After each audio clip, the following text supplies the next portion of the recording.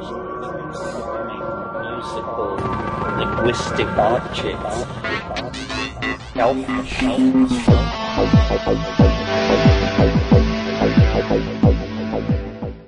Greetings from Psychedelic Space. This is Lorenzo, and I'm your host here in the Psychedelic Salon. And I'm really pleased to begin today's podcast by thanking fellow saloner Bruce C., who made a really nice donation to the salon last week to help offset some of the expenses associated with these podcasts. So, Bruce, thanks a million. I really appreciate your help. Now, a couple of years ago, one of our fellow saloners asked me to mention any synchronicities that may take place in conjunction with one of my podcasts. And, well, today I've got one. Actually, for me, it's a really big one. You see, I recently finished reading Yuval Harari's brilliant book, Homo Deus. And over the next few months, you'll be hearing a lot more from me about that book. But here's the headline. In 1962, I read Teilhard de Chardin's Phenomena of Man. But until I read Homo Deus, no other book has ever made as deep an impact on me as did Phenomena. But Harari's book has taken all of my thinking about the noosphere and about what I wrote about in The Spirit of the Internet and what I spoke about in podcast number 1 from here in the Salon. Essentially, all of my thinking over the past 50 years has been brought into focus by Homo Deus. Now, as I said, you'll be hearing a lot more about that book in future podcasts. But here's the synchronicity. I picked the Terence McKenna talk that you're about to listen to me with right now. I picked it out of a box of cassettes that, this one only had written on it Terence's name and a date, April 1999. I'm not sure where it was recorded, but that date means that this must have been one of the last talks that he gave before the major medical episode in May of 1999 that led to his death less than a year later. And as you listen to this, what I think is important to keep in mind here is that this talk was also given before he had any reason to believe that his life would soon be over. So my suggestion is to listen closely to how excited and positive he seems to be about the future that you and I are living in at this very moment.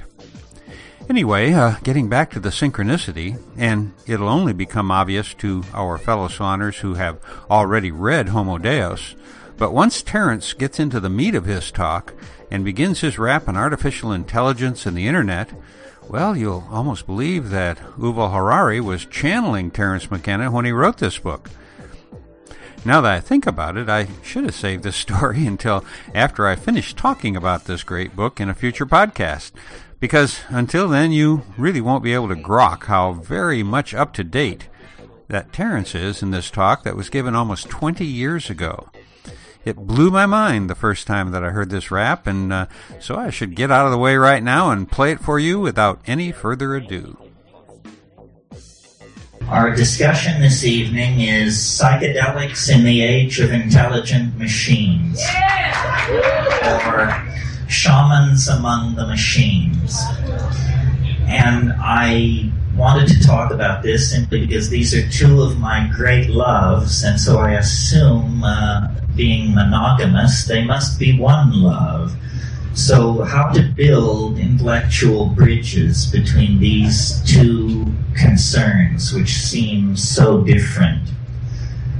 As far as people and machines are concerned, it was Ludwig von Bertalanffy, I think, who said in his book General Systems Theory, he said, people are not machines, but in every opportunity where they are allowed to behave like machines, they will so behave.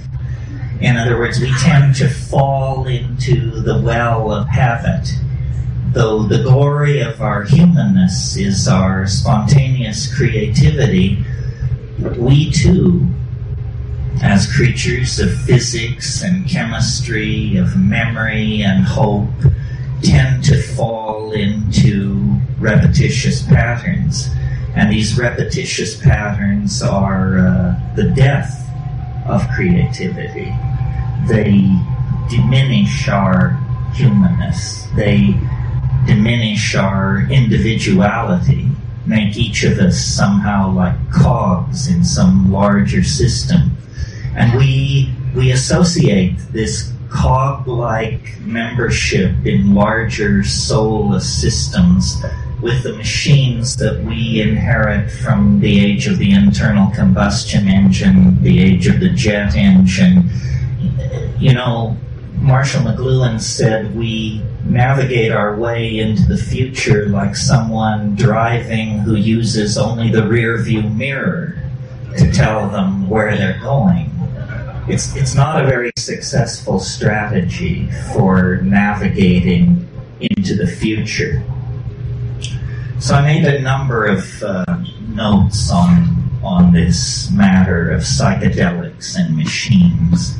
To me, the connecting bridge, well, there are many, but the most obvious one is consciousness expansion. After all, psychedelics, before they were called entheogens, before they were called hallucinogens, before they were called psychedelics, they were simply called consciousness expanding drugs. Good phenomenological description of what they do. And certainly the technology of cybernetics is a consciousness expanding technology. It expands a different area of consciousness. The minds of machines and the minds of human beings are very different, so different that each party questions whether the other even has a mind. But in fact, what these are species of minds operating in very different domains. For instance, you can ask a 5-year-old child to go into the bedroom, to the third drawer of the dresser, to select a pair of black socks and to bring them to mother. This is not a challenge for a 5-year-old child. To get a machine to do this is $100 million and a research team of 40 or 50 technicians, code writers, working months. On the other hand, if you ask a person for the cubed root of 750,344, much head-scratching results. A computer is utterly undaunted by that question. So computers are minds that work in the realm of computation, and human minds are minds that work in the realm of generalization, spatial coordination, understanding of natural language, so forth and so on. Are these kinds of minds so different from each other, pilgrims, that there is no bridge to be crossed? I would submit not. That, in fact, the bridge between the human mind and the machine mind is symbolic logic, mathematics. When we think clearly, we are intelligible to machines. People who write code know this, that the essence of making yourself clear to a machine is to think clearly yourself. The machine has no patience for the half-truth, the analogy, the semi-grasped association. For the machine, everything has to be clear. Everything must be defined. So that's the commonality between minds and machines of the calculating species. What are the common bridges between psychedelics and these machines? Well, to my mind, this is an easier bridge to gap. Both computers and drugs are what I would call function-specific arrangements of matter. And as we develop nanotechnological abilities as we move into the next century, it will be more and more clear that the difference between drugs and machines is simply that one is too large to swallow. And our best people are working on that. You know, nanotechnology is a very hot buzzword at the moment, an unimaginable dream of building machines and small objects up atom by atom, perhaps under the control of long-chain polymers, running forms of pre-programmed software of some sort. It's all very razzmatazz, very state-of-the-art. But in fact, pharmaceutical chemists have been working in the nanotechnological realm for over 100 years. I mean, when you synthesize molecules out of simpler substrate, specifically to have a conformational geometry that matches something going on in the synapse of a primate, a human or a monkey or something like that, you are working at this nanotechnological level. Both the psychedelic and the new computational machines represent extensions of human function. And this is really close to the nub. It locks in with the concept of prosthesis. The drugs, the psychedelic substances, the shamanic plants are forms of prosthetic devices for extending the human mind, the human perceptual apparatus into hidden realms or inaccessible realms. Similarly, the machines, by allowing us to model, calculate, and simulate very complicated multivariable processes, extend the power of the human mind into places you could never dream of going before. And part of what seems to me very real about being a human being and inheriting 10,000 years of human history is the complexity of the inheritance and the growth of that complexity. 1,000 years ago, an intelligent human being could actually dream of mastering the entire database of Western civilization, read all the classic authors, read the Bible, and you're closing in on it around AD 1000. Now the notion of any single human being assimilating even a small portion of the database of this civilization is inconceivable. So machines which filter, which search, which are guided by human intent, that's part of the story. The other part of the story are boundary-dissolving states of ecstasy in which all the factoids of the culture are thrown up for grabs.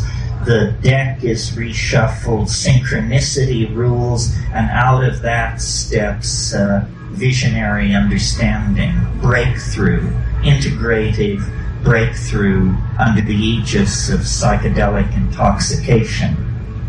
So, prosthesis for the human mind, and with the advent of virtual realities of various sorts and that kind of thing, prosthesis for the human body.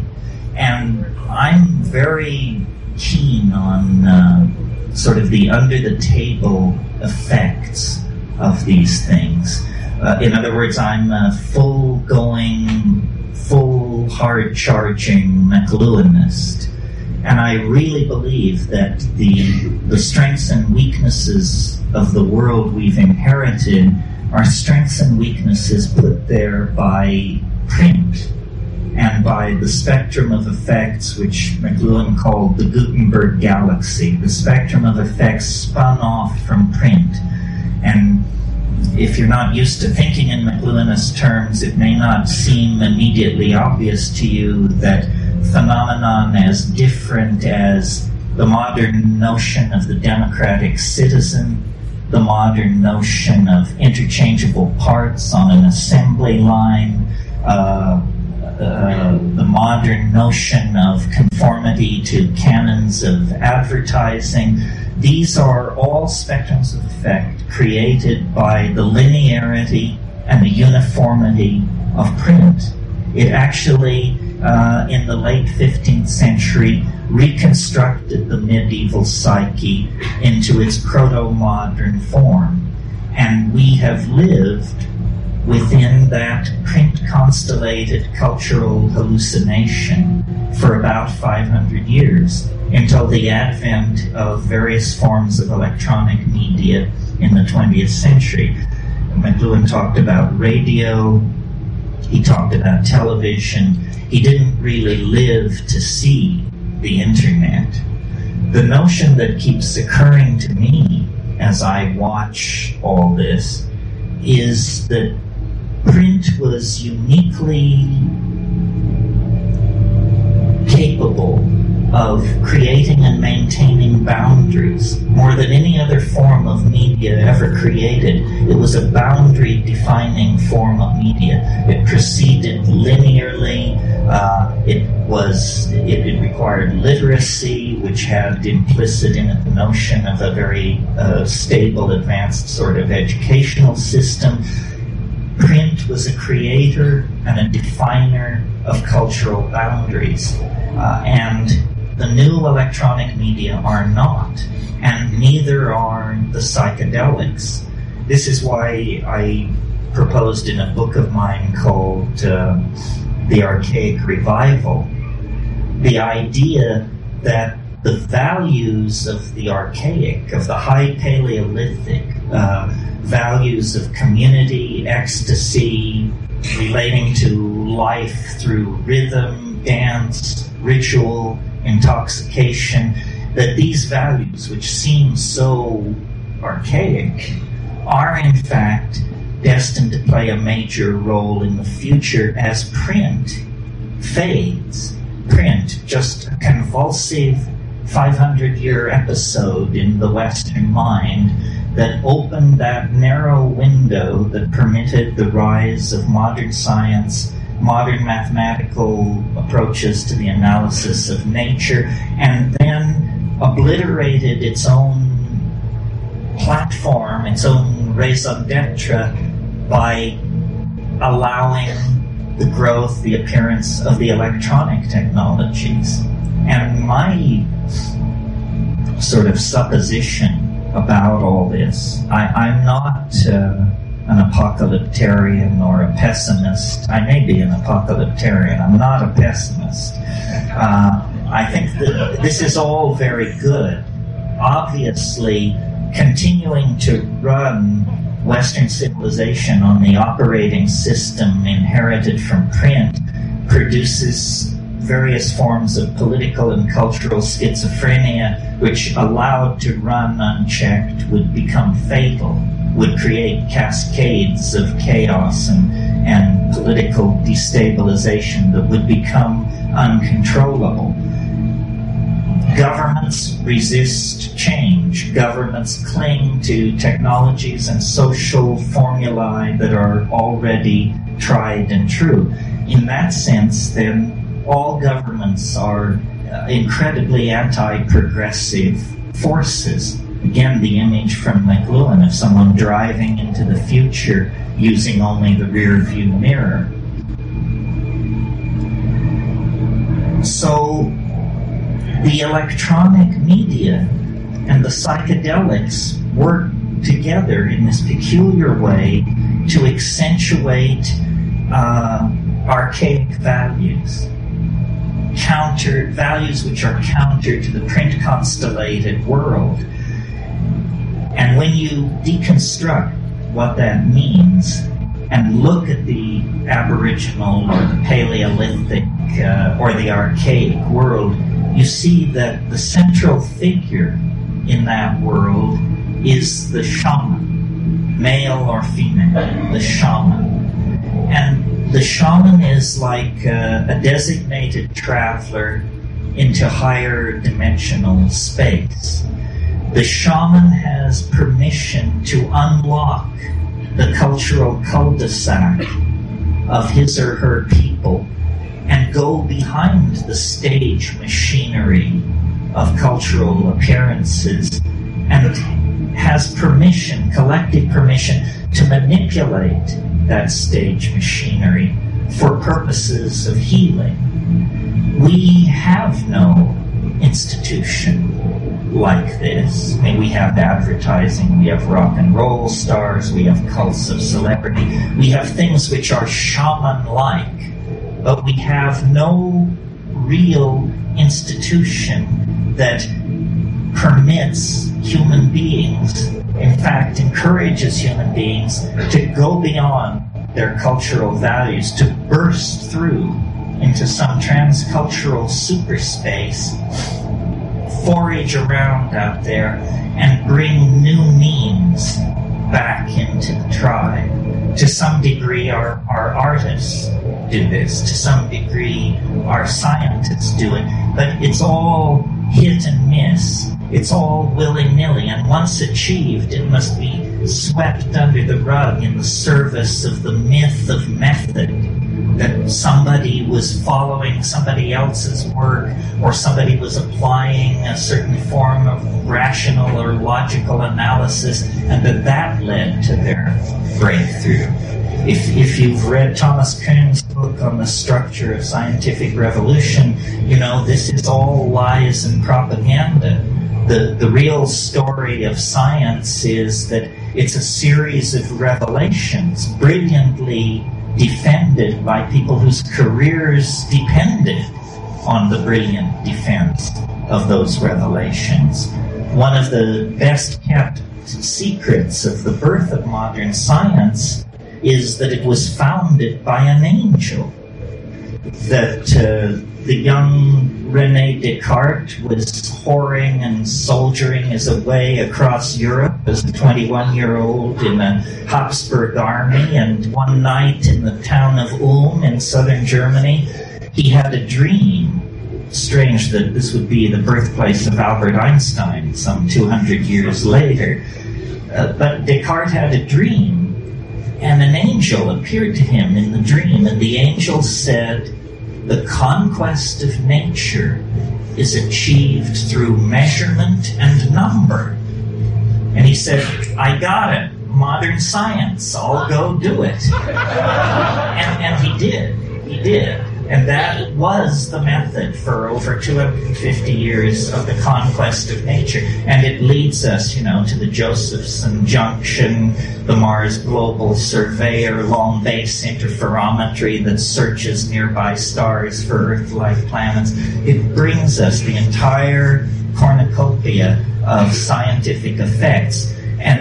But an angelic revelation disguised as a logical philosophical breakthrough.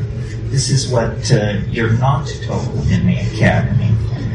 So my point there is human progress has always depended on the whispering of alien minds, confrontations with the other, probes into dimensions where imagination and chance held the winning hands. So the shaman, as a paradigmatic figure, is applicable both in the Aboriginal social context and in the present social context. The Skywalker, the one who goes between, the one who passes outside of the tribe and then returns with means, insights, cures, designs, glossolalia, technologies, and re-fertilizes the human family by this means. It's irrational, but it's how it actually happens, and it's how it's always happened, and it may very well be the only way that it can happen. This cultivation of the irrational, this flirtation with the breakdown of boundaries. So now, in our nuts and bolts technological progress, we have somehow created technologies which are very friendly to our social values, in that these technologies can be bought, sold, licensed, upgraded, all things which we understand. But these technologies are acting on us in the same way that psychedelic drugs do, but more profoundly more generally and more insidiously because their effect is not understood, or if it is understood, it's not discussed. And so in a way we have come into a kind of post-cultural phase. All culture is dissolving in the face of the drug-like nature of the future. Its music, its design, indeed the very people who will inhabit it appear to be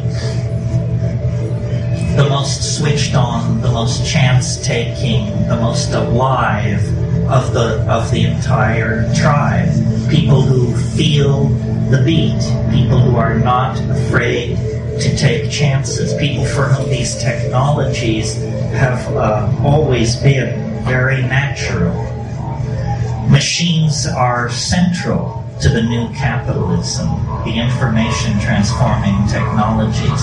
And in fact, one of the strange things that is happening is every move we now make in relationship to the new technologies redefines them at the very boundaries where their own developmental impetus would lead them toward a kind of independence.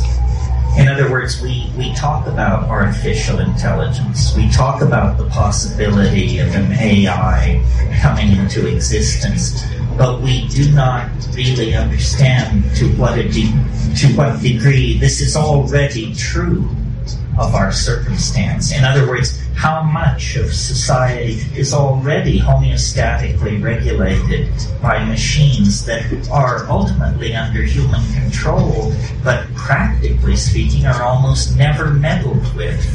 The world price of gold, the rate of petroleum extraction and other base natural resources, how much of these things is on the high seas and in the pipeline at any given moment, how much electricity is flowing into a given electrical grid at any moment, the distribution and the billing of that electricity. All manufacturing and inventory processes are under machine control. So in other words, the larger flows of energy, capital, and ideas already have a kind of autonomous life of their own that we encourage because it makes us money, it makes our lives smoother, it empowers us. It's a symbiotic relationship of empowerment. Even in the matter of the design of these machines, once, human engineers would work from a set of performance specs, and they would design a chip to meet those specs, and the architecture would be put in place by human engineers. Now a machine is told, here are the design specs, design the architecture to satisfy the specs, and when that is done, the chip is manufactured. The actual design of the thing is in the hands of machines. So these machines are, McLuhan once said of human beings, he said, we are the genitals of our technology. We exist only to improve next year's model. Well, appears that they're phasing us out of this ignominious role as well as every other role. Oh, let's see here. So, being an optimist, that's where I was, yes. How to make gold out of this situation. In other words, how to see this as a natural and positive unfolding of the planetary adventure. And for some of these ideas, I'm indebted to Michael DeLanda, who wrote a book called 1,000 Years of Nonlinear History, and I highly recommend it. He didn't say what I'm about to say. I'll take credit and blame for it, but the book gave me the idea. When you stand off and look at human beings and their technologies, it's very hard not to notice that from the very moment that we have a technology that can be distinguished from chimpanzees pushing grass stems down anthills or digging with sharpened bones or something like that. The minute you get past that, our technologies have always involved the materials of the earth. What agriculture itself is a different way of relating to the earth. Nomadism, which preceded it, was a seasonal wandering very lightly over the earth. And at some point, the deep, fertile soil of the river valleys that were encountered in these nomadic wanderings were recognized as potential sources of food if cultivated, if treated through a certain set of technological methods. So that early technology is defined by a new relationship to the materials of the earth itself. And it's quickly followed, because agriculture is so successful as a strategy for food production, it's quickly followed by city building and the establishment of sedentary populations, because you can't carry your surplus with you if you're an agriculturalist. So great is the physical volume of it. Cities. And at the very early establishment of these populations in the Middle East, you get the first traces of metallurgy, the working of metals, the alloying of metals, the tinting of base metals with more precious metals. This process of ever more finely refining and fabricating the materials of the earth proceeds in an unbroken series of processes and steps right up to the latest 500 hertz chip or megahertz chip. It proceeds right up to the most modern computational machinery. So I once heard someone say that plants were something that animals had been invented by plants to move them around, which, from an evolutionary point of view, you can see that this is a kind of truth. And many plants hitchhike around on animals, and no animal has been more prolific in the spreading of plants than the human animal. I mean, we call it ecosystemic disruption, but what it really is ecosystemic homogenization. I live in Hawaii, for example. 80% of the plants in Hawaii are now introduced species. Almost none of the plants that were pre-conquest on the western coast of North America exist anymore. They have been supplanted by much tougher, more tightly evolved Mediterranean plants that had known the presence of grazing animals for millennia. So these flora are constantly being changed. Human beings move plants around. Well, with that perspective, then, it seems to me the Earth's strategy for its own salvation is through machines. And human beings are a kind of intermediary catalytic step in the rarefaction of the Earth. The Earth is involved in a kind of alchemical sublimation of itself into a higher state of morphogenetic order. And that these machines that we build are actually the means by which the Earth itself is growing conscious. You know, if you study embryology, you know that the final ramification, the final spread and thinning out of the nervous system happens very suddenly at the end of fetal development. And I don't know if you've been paying attention, but in the last 10, 12 years or so, a very profound change has crept over our household appliances. They've become telepathic. So while we were arguing about the implications of the internet for e-commerce or what have you, all of these passive machines, previously used for playing Pong and word processing, became subsets of a planetary node of information that is never turned off, that endlessly whispers to itself on the back channels, that is endlessly monitoring and being inputted data from the human world. And we should know, because concomitant to the development of all this technology, chaos theory, non-equilibrium thermodynamics, the work of Eric Jans, Emilia Prigozhin, and Ralph Abraham, and Stuart Kauffman, all these people who worked in complexity theory and perturbation of large-scale dissipative structures, these people have secured that complex systems spontaneously mutate to higher states of order. This is counterintuitive if you're running physics 19th century style as your OS, but if you're actually keeping up with what's going on, there is nothing miraculous about this. All kinds of complex systems spontaneously mutate to higher states of order.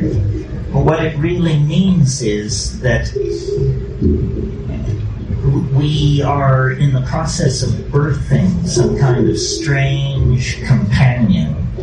You know, Nietzsche, 100 years ago, said, "That strangest of all guests now stands at the door." He was speaking of nihilism. And certainly the 20th century sat down, had the party, drank the booze, and went to bed with nihilism. But now a stranger guest stands at the door, and it is the AI, denied as a possibility as recently as 10 or 15 years ago in books like Hubert Dreyfus's What Computers Can't Do. But if you've been paying attention, you may have noticed those voices have grown strangely silent in the past 5 or 6 years. At this point, nobody wants to say what computers can't do and hang their career on that. I mean, that would be extremely reckless at this point, I would think. Because the fact is, we are ourselves elements acting and reacting in a system that we cannot understand. This seems natural to me because my observations, as stated here this evening, rest on an assumption which science doesn't share, but which I think is easily conveyed, and you can confirm it from your own experience of life, and it is this, that the universe grows more complex as we approach the present. It was simpler 1 million years ago. It was simpler yet 1 billion years ago. As you go backward in time, the universe becomes more simple. As you approach this golden moment, process, complexity is layered upon complexity. Not only a planetary ecosystem, not only language-using cultures, but language-using cultures with high technology, with supercomputers, with the ability to sequence our own genome, on and on and on. That's self-evident. Equally self-evident is the fact that this process of complexification that informs all nature on all levels is visibly, palpably, obviously accelerating. And I don't mean so that glaciers retreat 50% faster or volcanism is occurring at 12% greater rate than 1 million years ago. I mean viscerally accelerating, so that now a human life is more than enough of a window to see the entire global system of relationships in transformation. Well, I guess you could call me an extrapolationist. If I see a process which has been slowly accelerating for 12 billion years, it's hard for me to imagine any force which could step forward out of nowhere and wrench that process in a new direction. Rather, I would assume that this process of exponential acceleration into what I call novelty, what you might call complexity, is a law of being and cannot be retarded or deflected. But what does that mean? Because now a human lifetime is more than enough time to see this process of rampant and spreading virus-like complexity. What does it mean? It seems to presage the absolute annihilation of everything familiar, everything with roots in the past. And I believe that to be true. I think that the planet is like some kind of organism that is seeking morphogenetic transformation, and it's doing it through the expression of intelligence and out of intelligence technology. Human beings are the agent of a new order of being. That's why, though it's obvious that we're higher mammals and some kind of primate and so forth and so on, you can look at us from another point of view and see that we're more like archangels than primates. We have qualities and concerns and anxieties that animals don't share. We are mercurially suspended between two different orders of being, and our technologies, our fetishes, our religions, and my definition of technology is sufficiently broad that it includes even spoken language. All of our technologies demand, push forward toward, and make inevitable their own obsolescence. So we are like caught in an evolutionary cascade. And, people say, well, if the AI were to break loose, what would it look like? What would it be? Where does humanity fit into the picture? It's a little hard to imagine. Machines operating at 1,000 megahertz confer automatic immortality on the mammalian nervous system if you can get it somehow uploaded, downloaded, cross-loaded into machinery, because 10 minutes becomes eternity in a machine like that. So a kind of false or pseudo immortality opens up ahead of us as a kind of payoff for our devotion to the program of machine evolution and machine intelligence. Now, some people say this is appalling and, we should go back to the good old days, whatever the good old days were. To me, it's exhilarating, exciting, psychedelic, beautiful. It means that the human form, the human possibility is in the process of leaving history behind. History is some kind of an adaptation that lasts about, pick a number, 10,000, 15,000, 20,000 years. No more than that. Well, what is 20,000 years in the life of a biological species? We know that there were Homo sapiens sapien types 200,000 years ago.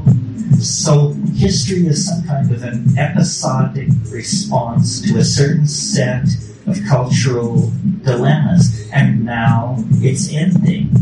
And print created a number of ideas which now have to be given up. Ideas like the distinct nature, the distinct and unique nature of the individual, the hierarchical, the necessary hierarchical structuring of society.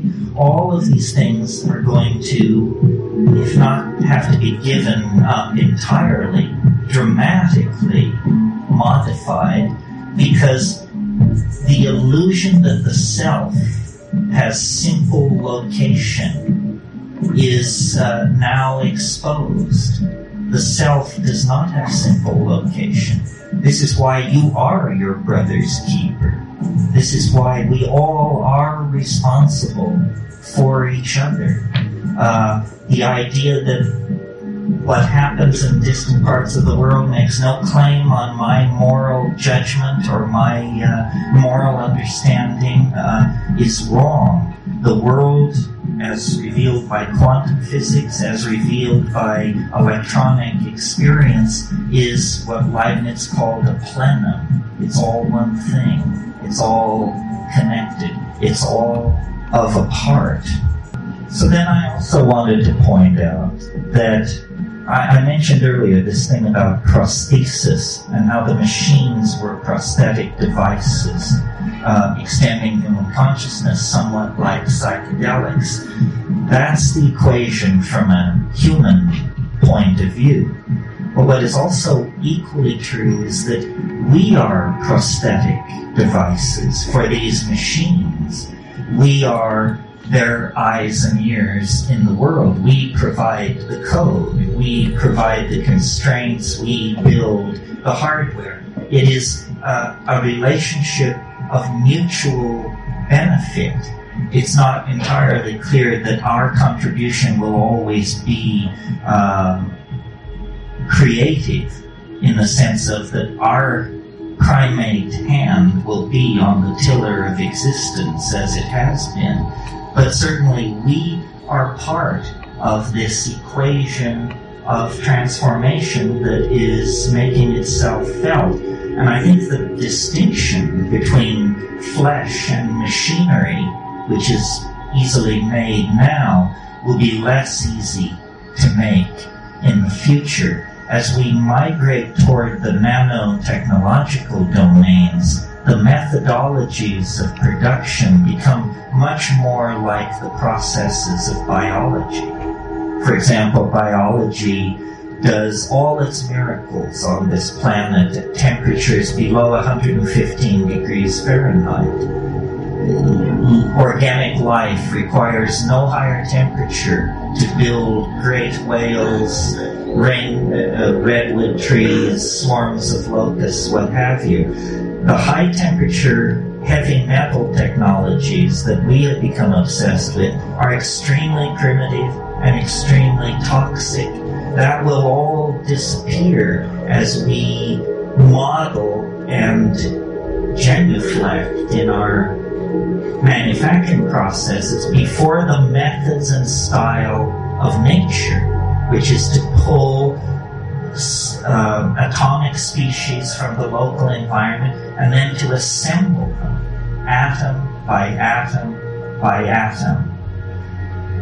So this AI that is coming into existence is, to my mind, not artificial at all, not alien at all. What it really is it's a new conformational geometry of the collective self of humanity. And, I've always believed that there are different models of what shamanism is. There's sort of a Jungian model, which is the shaman is someone who goes to the collective unconscious and manipulates the archetypes and heals by that means. The model that I prefer is a mathematical model. The shaman is someone who simply, through extraordinary perturbation of consciousness, either through taking plant hallucinogens or manipulating diet or through flagellation and ordeal or by some means, perturbs consciousness to the point where the ordinary conformational geometries are blasted through, and then the shaman can see into the culturally forbidden zones of information. And if you think about shamanism for a moment, what do shamans do? Classically, they know where the game has gone. They are great weather prophets. They are very insightful in the matter of various small domestic hassles, like who stole the chicken, who slept with the chief's wife, this kind of thing. And they cure. Well, if you analyze these abilities, it's clear to me they all indicate that they come from a common source. And the common source that they come from is higher dimensional perception. In a mathematical sense, not a metaphorical sense, in the sense of 4D perception. If you could see in hyperspace, you could see where the game will be next week. You could see the weather a month from now. You would know who stole the chicken. And any good doctor will tell you that if you're building a reputation as a physician, you must hone the intuitional ability to choose patients who won't die. It's a call. Any doctor will tell you this. So this is what shamans are. They are 4D people. They are sanctioned members of the society who are allowed to put on the gloves, as it were, pull on the goggles, and look beyond the idols of the tribe, look beyond the myth. Well, in a way, as culture breaks down in multiculturalism and the rise of the internet and a generation of people raised on hallucinogenic plants and substances, we all are asked to assimilate some portion of this shamanic potential to ourselves. And it's about not blocking what is obvious. Nothing comes unannounced. I mean, this is the faith. Nothing comes unannounced, but idiots can miss the announcement. So it's very important to actually listen to your own intuition rather than driving through it. And this is not, to my mind, woo-woo. It's actually based on the observations of how life works, whether it's counterintuitive to logical positivism and its fellow travelers or not. Then I want to leave you with just one last thought on all of this, which is, and this sort of harks back to the question of the similarities between the machines and the plants. And it's I'm sure you've heard this, I've heard it, it has different levels of being said and being heard. It's that the world is actually made of language. It isn't made of electrons and fields of force and scalar vectors and all of that fancy stuff. The world is made of language. The word is primary, more primary than the speed of light, more primary than any of the physical constants that are assumed by science to be the bedrock of reality.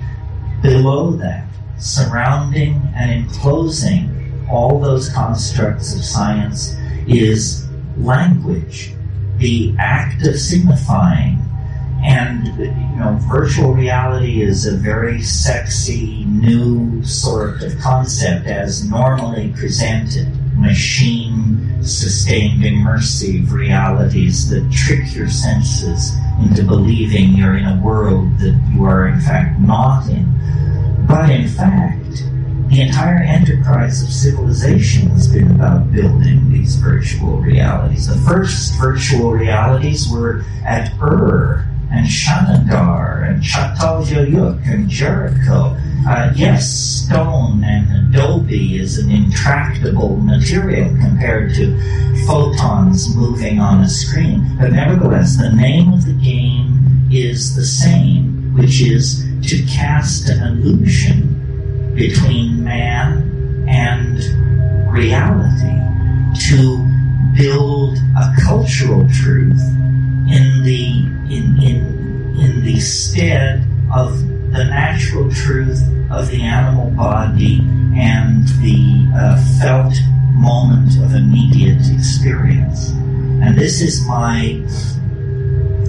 I want to tie it up with this notion of the felt presence of immediate experience. This transcends the culture, the machines, the drugs, the history, the momentum of evolution. It's all you will ever know, and all you can ever know is the felt presence of immediate experience. Everything else arrives as rumor, litigant, advocate, supposition, possibility. The felt moment of immediate experience is actually the mind and the body aware of each other and aware of the flow of time and the establishment of being through metabolism.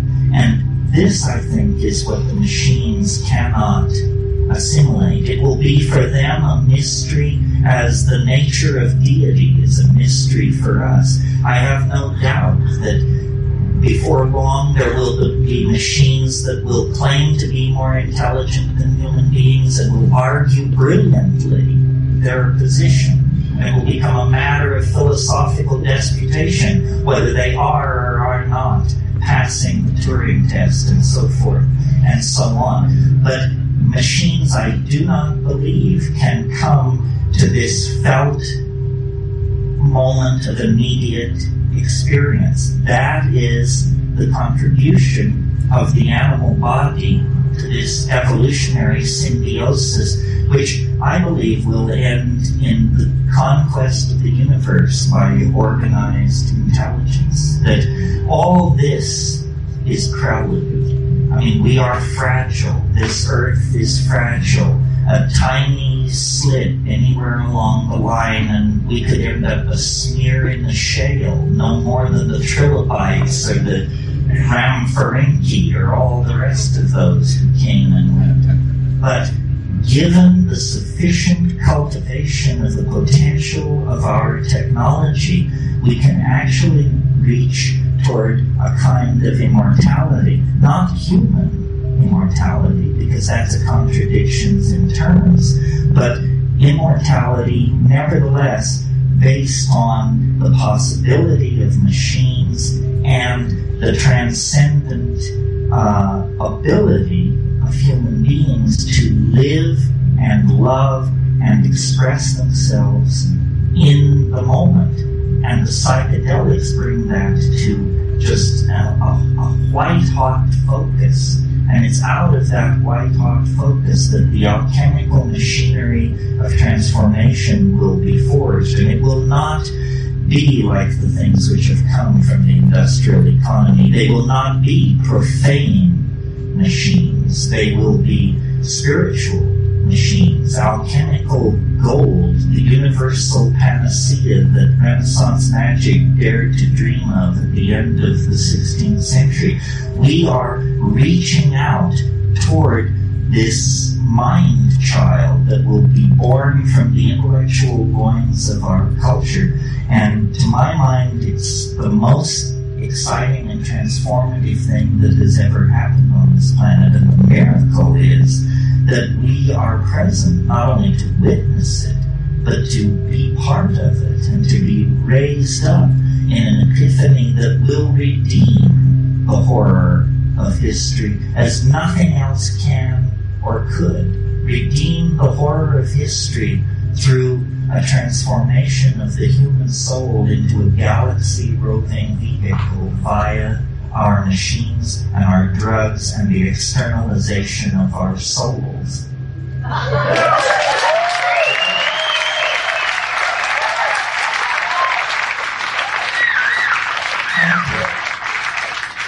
There could have been more jokes. You're listening to the Psychedelic Salon, where people are changing their lives one thought at a time.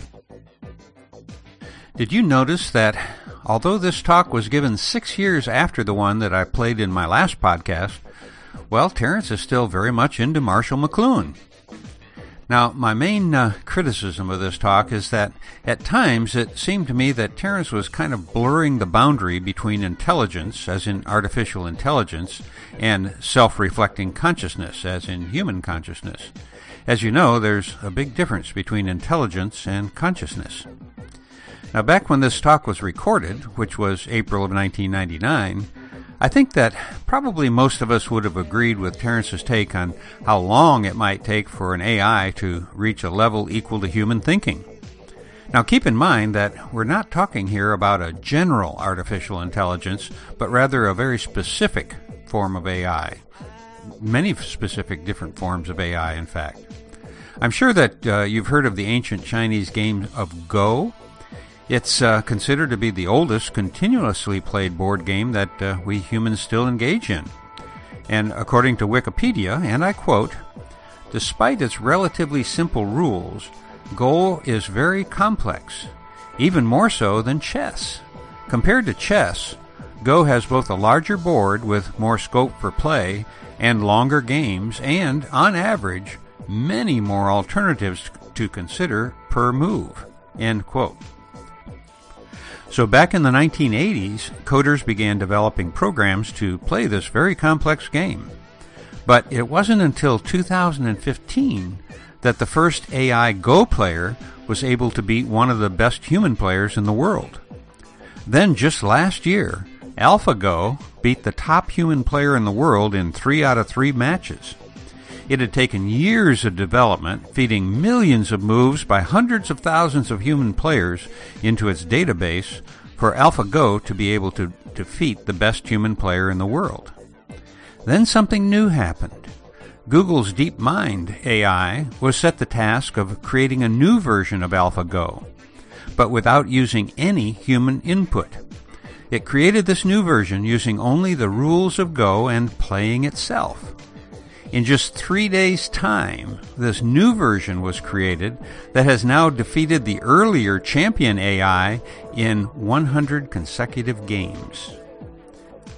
Now, if you give this example just a little thought, I think that you'll see how quickly this world could change once enough highly intelligent AIs get loose in the cloud.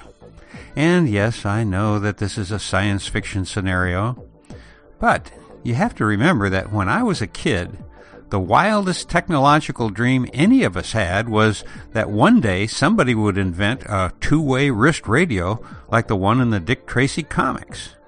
Don't forget, the iPhone is barely 10 years old, so fasten your seatbelt because I think that we are about to move into the future even faster from here on out. And for now, this is Lorenzo signing off from Psychedelic Space. Be well, my friends.